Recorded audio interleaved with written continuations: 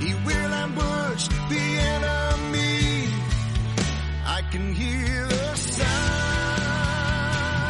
of the Lion of Judah. Hello, Agape Church and friends. Welcome into the Building Up Podcast. This is episode number 112. I'm David. Thank you guys, as always, for being with us. Of course, the Building Up Podcast here at Agape Church, we want to aim to grow spiritually.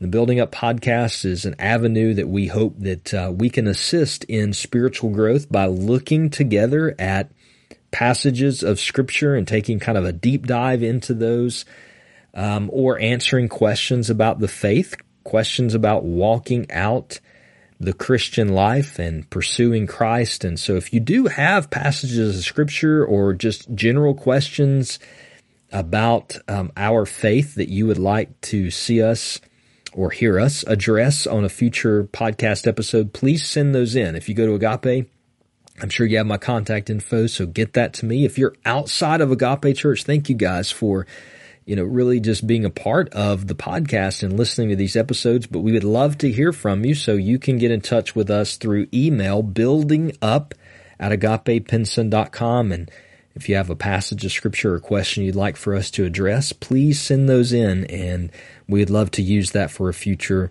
episode. But what we're doing right now is beginning to finish up, winding down the book of Proverbs, specifically the wise sayings of Proverbs that we've been going through now for many weeks. And here on episode number 112, we are looking at Proverbs chapter 30. Now, Proverbs 30 is attributed to a man named Agur, son of Jacob. And Agur is someone that we really don't know anything about. His identity is unknown to us. We don't find that name anywhere else in the Bible. There's been many different suggestions from ancient times about this man's identity, or different ways that perhaps he was linked to Solomon. But at the end of the day, much like the New Testament book of Hebrews, we really just don't know we don't know the author. Now in Hebrews, we don't even know a name, but in Proverbs 30, we know a name, but we just don't really know who this individual is. But his writing, which is an oracle, as he says in verse 1, an oracle or a divine message, this chapter is wrapped up into Proverbs wisdom literature, so we certainly know God is sovereign over that, and whoever this individual was, God chose for this to be included in the book of Proverbs, and therefore what Agur has written, what the Spirit of God has inspired him to write, is for our good and ultimately for our own pursuit of wisdom. And I think when we kind of look at what Agur writes about in chapter 30, it is a fitting conclusion, one of the final two chapters of Proverbs, very fitting, really even starting with his introduction, which is a little non-traditional, or actually very non-traditional for wisdom literature. It's very common in ancient times, if you were going to write wisdom literature or wisdom teaching, that in your introduction you would give your credentials and why you should be listened to. We would do that in modern day times as well. If we were going to write a paper on something, if we were going to give a lecture, we would introduce ourselves and we would explain where our training is from, or our experience, or what really puts us into a position that we can speak on that subject. I watched a video the other night on YouTube. A couple was doing a training video about peer counseling for addicted people, and they spent the first 10 minutes of the video explaining their background and their experience and their training. And that is just very common when you're going to do any kind of teaching. But Agur does the exact opposite of that. He doesn't talk about himself in terms of why he should be listened to, but he actually spends the first few verses of chapter 30 talking about his own great need for wisdom, and then he asks a series of questions that the answer to those questions would all point us to the limitation of man's understanding, that we are just very limited in what we know and what we understand, especially compared to God. So he says in verse 2 in the ESV, is kind of funny to me, the translation, but surely I'm too stupid to even be a man. I've not learned wisdom. I don't have knowledge of the Holy One. And then he points to God. He says, who's ascended to heaven and come down? Who has gathered the wind in his fist? Who has wrapped up the waters in a garment? Who has established all the ends of the earth? What is his name? What is his son's name? Surely you know. And of course, what he's saying there is there's just no human being that's done these things. There's no human being that's ascended to heaven and come down. There's no human being that can gather the wind in his fist. There's no human being who's wrapped up the waters in a garment. There's no Father, there's no Son that's done this. Of course, our mind probably rightly goes to Jesus. Jesus is the man who has come down to earth and ascended to heaven. Jesus is the agent that God used to create all things. He's gathered the wind in his fist, and he's established all the ends of the earth. He is the Son of God. So much like all of Proverbs ultimately points to Jesus, Proverbs chapter 30 certainly is pointing us to Jesus as well. And then in verse 5 and 6, you get a doctrinal statement, a doctrinal teaching, which is kind of uncommon in Proverbs, but Agur says every word of God proves true. He is a shield to those who take refuge in him. Do not add to his words, lest he rebuke you and you be found a liar. And so Agur says, really kind of the opening message is no one has wisdom like God does. We are extremely limited in what we know, but God, his word is true.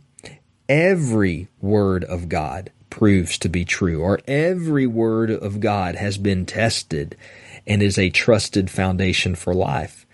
Believe his word, trust it, and don't add to it. You don't need to add anything to his word. There have been many cults built on what seems like a foundation of Christianity, but then they've added to God's word. Mormonism is certainly one that comes to our mind, where they present the Bible, but then say, but you need additional writing from God. This additional word has been given from God in the Book of Mormon. And that's exactly the kind of thing that the Old Testament points against, what Agur is writing here under the inspiration of the Holy Spirit, to say, no, every word of God proves to be true.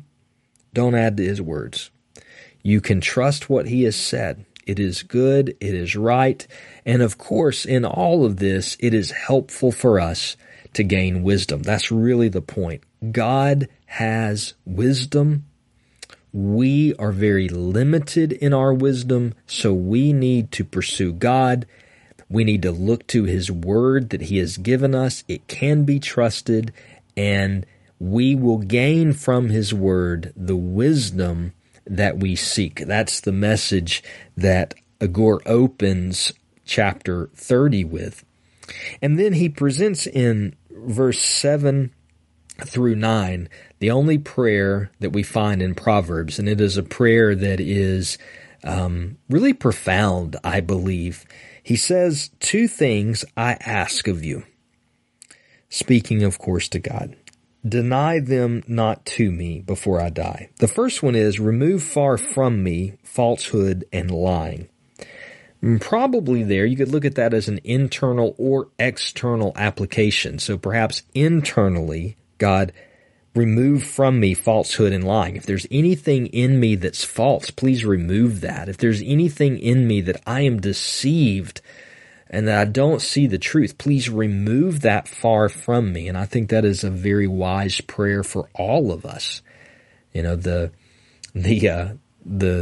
statement is, the problem with being deceived is when you are deceived, you don't know it. Right? That's kind of the whole point. And so for us, if we really can understand, we're not naturally wise people.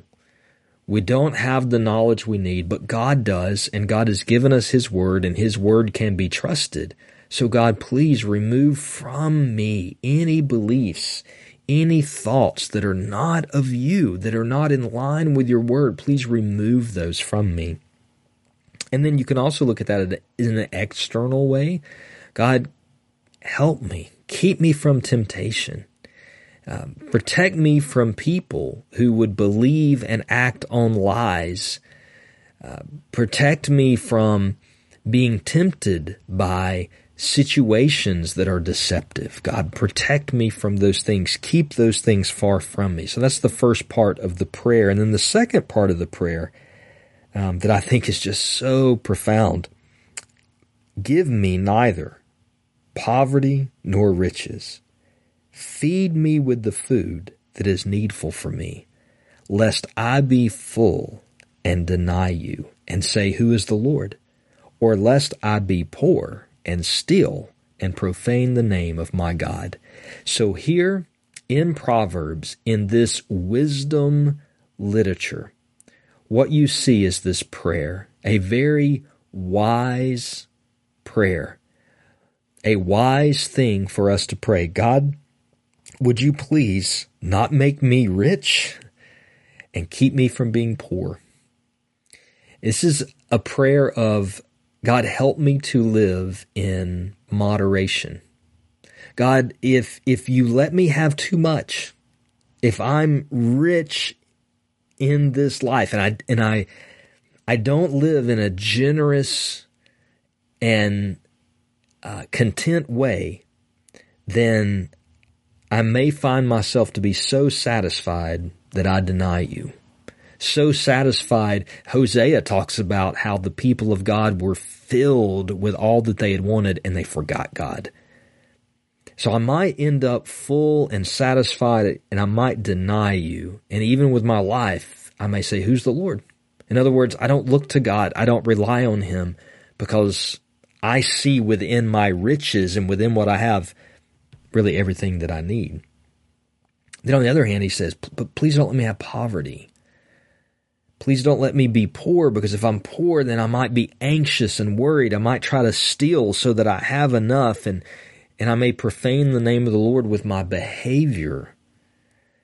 And really, those are two extremes that Proverbs warns us a lot about. If you think throughout the wise sayings that we've read, Proverbs warns about the dangers of poverty, of being poor, and how the poor are overlooked. Even their own families oftentimes don't care for them. But then on the other hand, there's so many warnings about riches and wealth and the love of that will pull you away from wisdom and lead you into foolishness.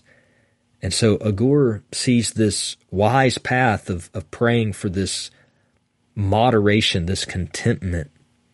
God, give me neither poverty nor riches, but just feed me with the food that is needful for me, so that I can avoid these dangers of these extremes in life. And of course, we know that you could live a very content moderation type life and still deny God. But this gives us kind of this general principle, right? You could be rich and honor God with your wealth. You could be poor and honor God in your poverty. But when we think about a prayer to pray about our needs, because so many of us, we find ourselves praying about our finances and praying about those things. But here's this prayer of wisdom. God, give me contentment. God, keep me from poverty, but also don't let me be so rich that I would forget you. And that's really the opening of the chapter. From that point on, verses around verse 10 to the end of the chapter, verse 33, there are some wise sayings that Agur lays out, and he does so. If you read the chapter, he does so in kind of a numeric way. He groups things together, and in order to make his point or to show us what wisdom is, or to help us understand things of wisdom. I'll give you one. We're going to run out of time here, but verses 11 through 14, he basically gives us 4 types of undesirable or unwise, foolish people. He says there are those who curse their fathers and do not bless their mothers. So that's one type of foolishness. There are those who are clean in their own eyes, but are not washed of their filth. So someone who they're really immoral, or they're living down, they're going down the wrong path, living in the wrong way, but they just fail to see it, and that is an unwise person. Number 3, there are those, how lofty are their eyes and how high their eyelids lift. These are people that are arrogant, and that is unwise and foolish. And they probably, in their arrogance, they don't listen to teaching, which is something, they don't listen to discipline or rebuke, which is something we've seen throughout Proverbs. And then verse 14, there are those whose teeth are swords, whose fangs are knives to devour the poor from off the earth, the needy from among mankind. And so those are people who would use and abuse and devour other people, in particular taking advantage of the poor in order to build themselves up. And so Agur presents that 4 types of unwise, foolish people. And of course, there within that is wisdom for us to consider our own character and our own way of life and the people that we surround ourselves with, so that can lead us to wisdom. All right, well, we're out of time for this episode of the podcast. Thank you for being with us. If you have any questions, please let me know. I hope to hear from you soon, and I hope you will be able to join us for the next episode of the podcast, where we will wrap up the wise sayings of Proverbs. Until then, church, grace and peace to your family. Thank you for listening to the Building Up Podcast, a ministry of Agape Church in Pinson, Alabama. If you have a question about today's podcast or would like to suggest a topic for the future, please email us, buildingup@agapepinson.com. To subscribe to this podcast, simply search for Building Up from Agape Church in your favorite podcast app. So fierce, he looked straight into me and said, son, I've given